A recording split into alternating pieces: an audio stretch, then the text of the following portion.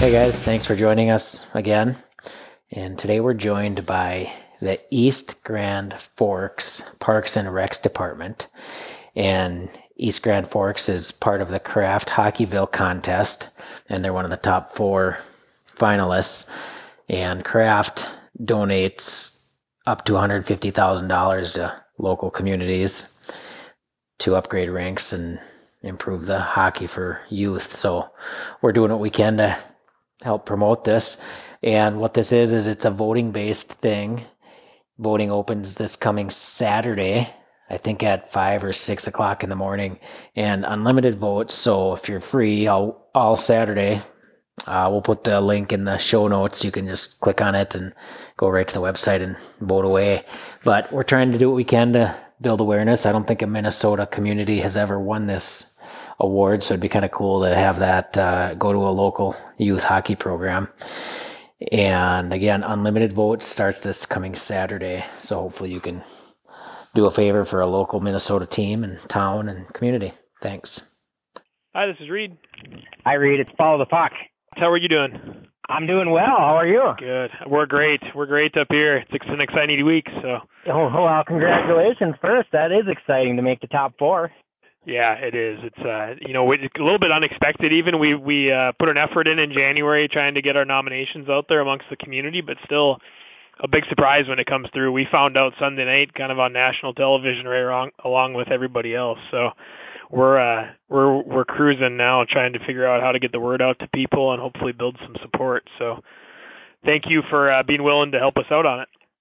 Yeah, like I said on Twitter, anything we can do to drive the votes for you guys, it'd be fun to see you take home that money. So yeah. What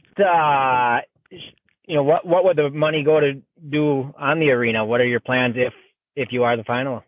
Our biggest need is our refrigeration plant. We've been working through. I spent about the last year.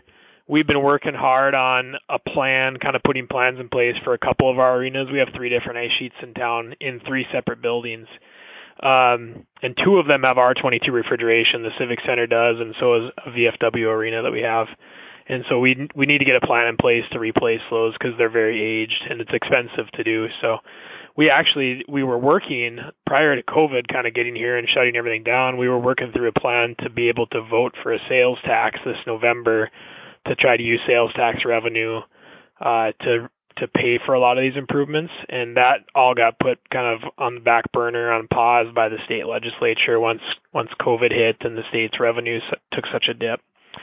So long answer for you is refrigeration would be the key, but we've got quite a list of things that we want to do at the Civic Center. I don't know have you ever been up here to our building? Have not. No. It's an awesome old barn. It's fantastic, but refrigeration is number 1. The locker rooms would be number 2. The size of the locker rooms, they're in a basement, so you got to go up and down steps to get to and from. Even to get into players' benches, you go up steps and to get back into the players' benches. And we'd love to somehow someday put a building addition on so we could get some new locker rooms that are ADA accessible and a little bigger to fit the size of teams we have nowadays. When was that arena first put up? It was built in 1974, and so a lot of it remains pretty original to that. There's been some small improvements, like when we had a girls' hockey, we did a little renovation that built a girls' high school room dedicated for them, and to do that, we had to rearrange kind of some concession spaces and lobby spaces. But other than a few minimal improvements here and there, it stands and looks pretty similar to the way it looked when it was built in the 70s. And that's both good and bad, I suppose. You like to keep the original look, but yeah, the improvements elsewhere could be put to good use. Eh? That's exactly it. The atmosphere is something, at least up in this part of the country.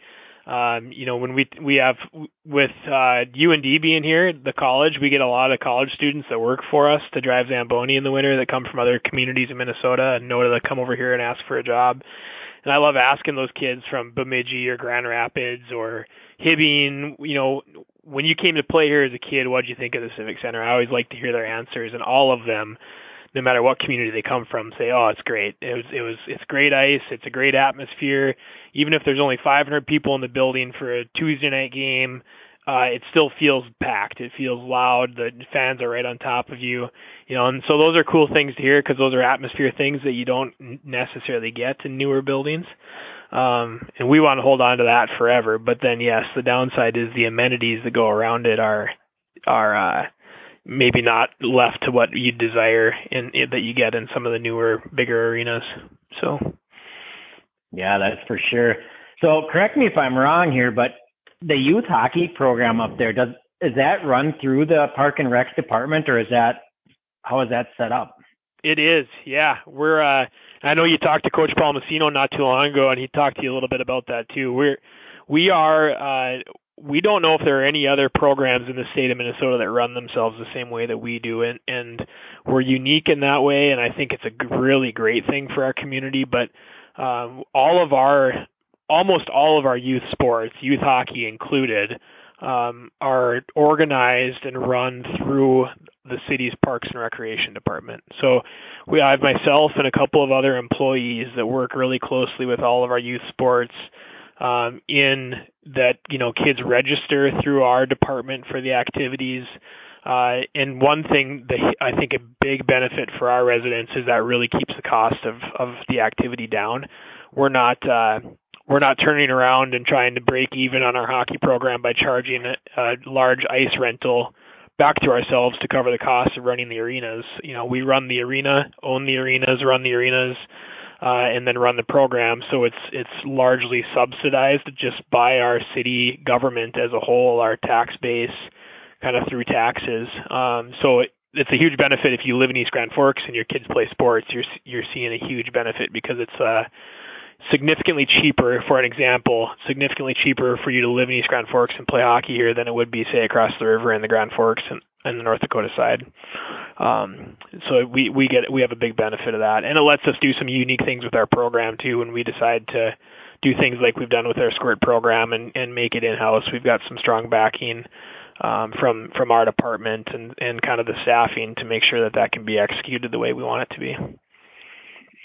And I think you're right with the layout of it, because after I talked to Tyler, I did some digging, and you're right, I don't know that anybody else, runs it that way. So yeah, it's for sure in our part of the country. I know that Crookston has kind of wavered back and forth a little bit. Some years the city's a little more involved, other years the Blue Line Club.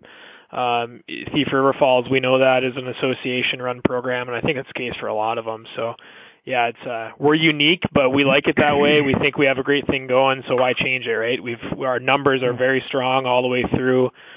Fortunately, in recent years, the success has been there as well, and that just breeds more interest in it. So we've got a really positive thing happening in our community when it comes to hockey right now. And if it ain't broke, why fix it, right? That's exactly it. That's right. That's right. So the voting for this opens, the 29th, was it? Yeah. So it's a quick voting period, and that's the biggest challenge that we've got now. And the great thing that you can help us with is getting that word out to people that it's August 29th, opens at 6 a.m. That's a Saturday, and it runs all day long that day until 10 a.m. on Sunday morning. So it adds up to 28 hours. It's a 28-hour voting window that we've got to get as many people out there as we can to vote. The one thing that we're trying to help as we talk to people in other parts of the state of Minnesota, we're hoping to be able to leverage is the fact that we're the only Minnesota community that made it as a finalist. There's a Wisconsin community, a Kansas community, and a Texas community. And they all have higher population bases to work from than East Grand Forks does. So we're I think we're an underdog in that case from a sheer potential numbers of voting public.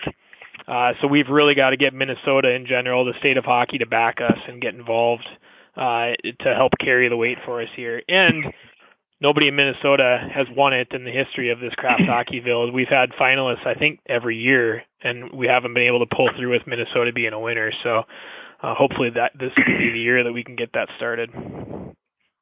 Well, the passion is there. We'll see if that leads to the votes. But it's interesting because last year, was it last year or 2 years ago?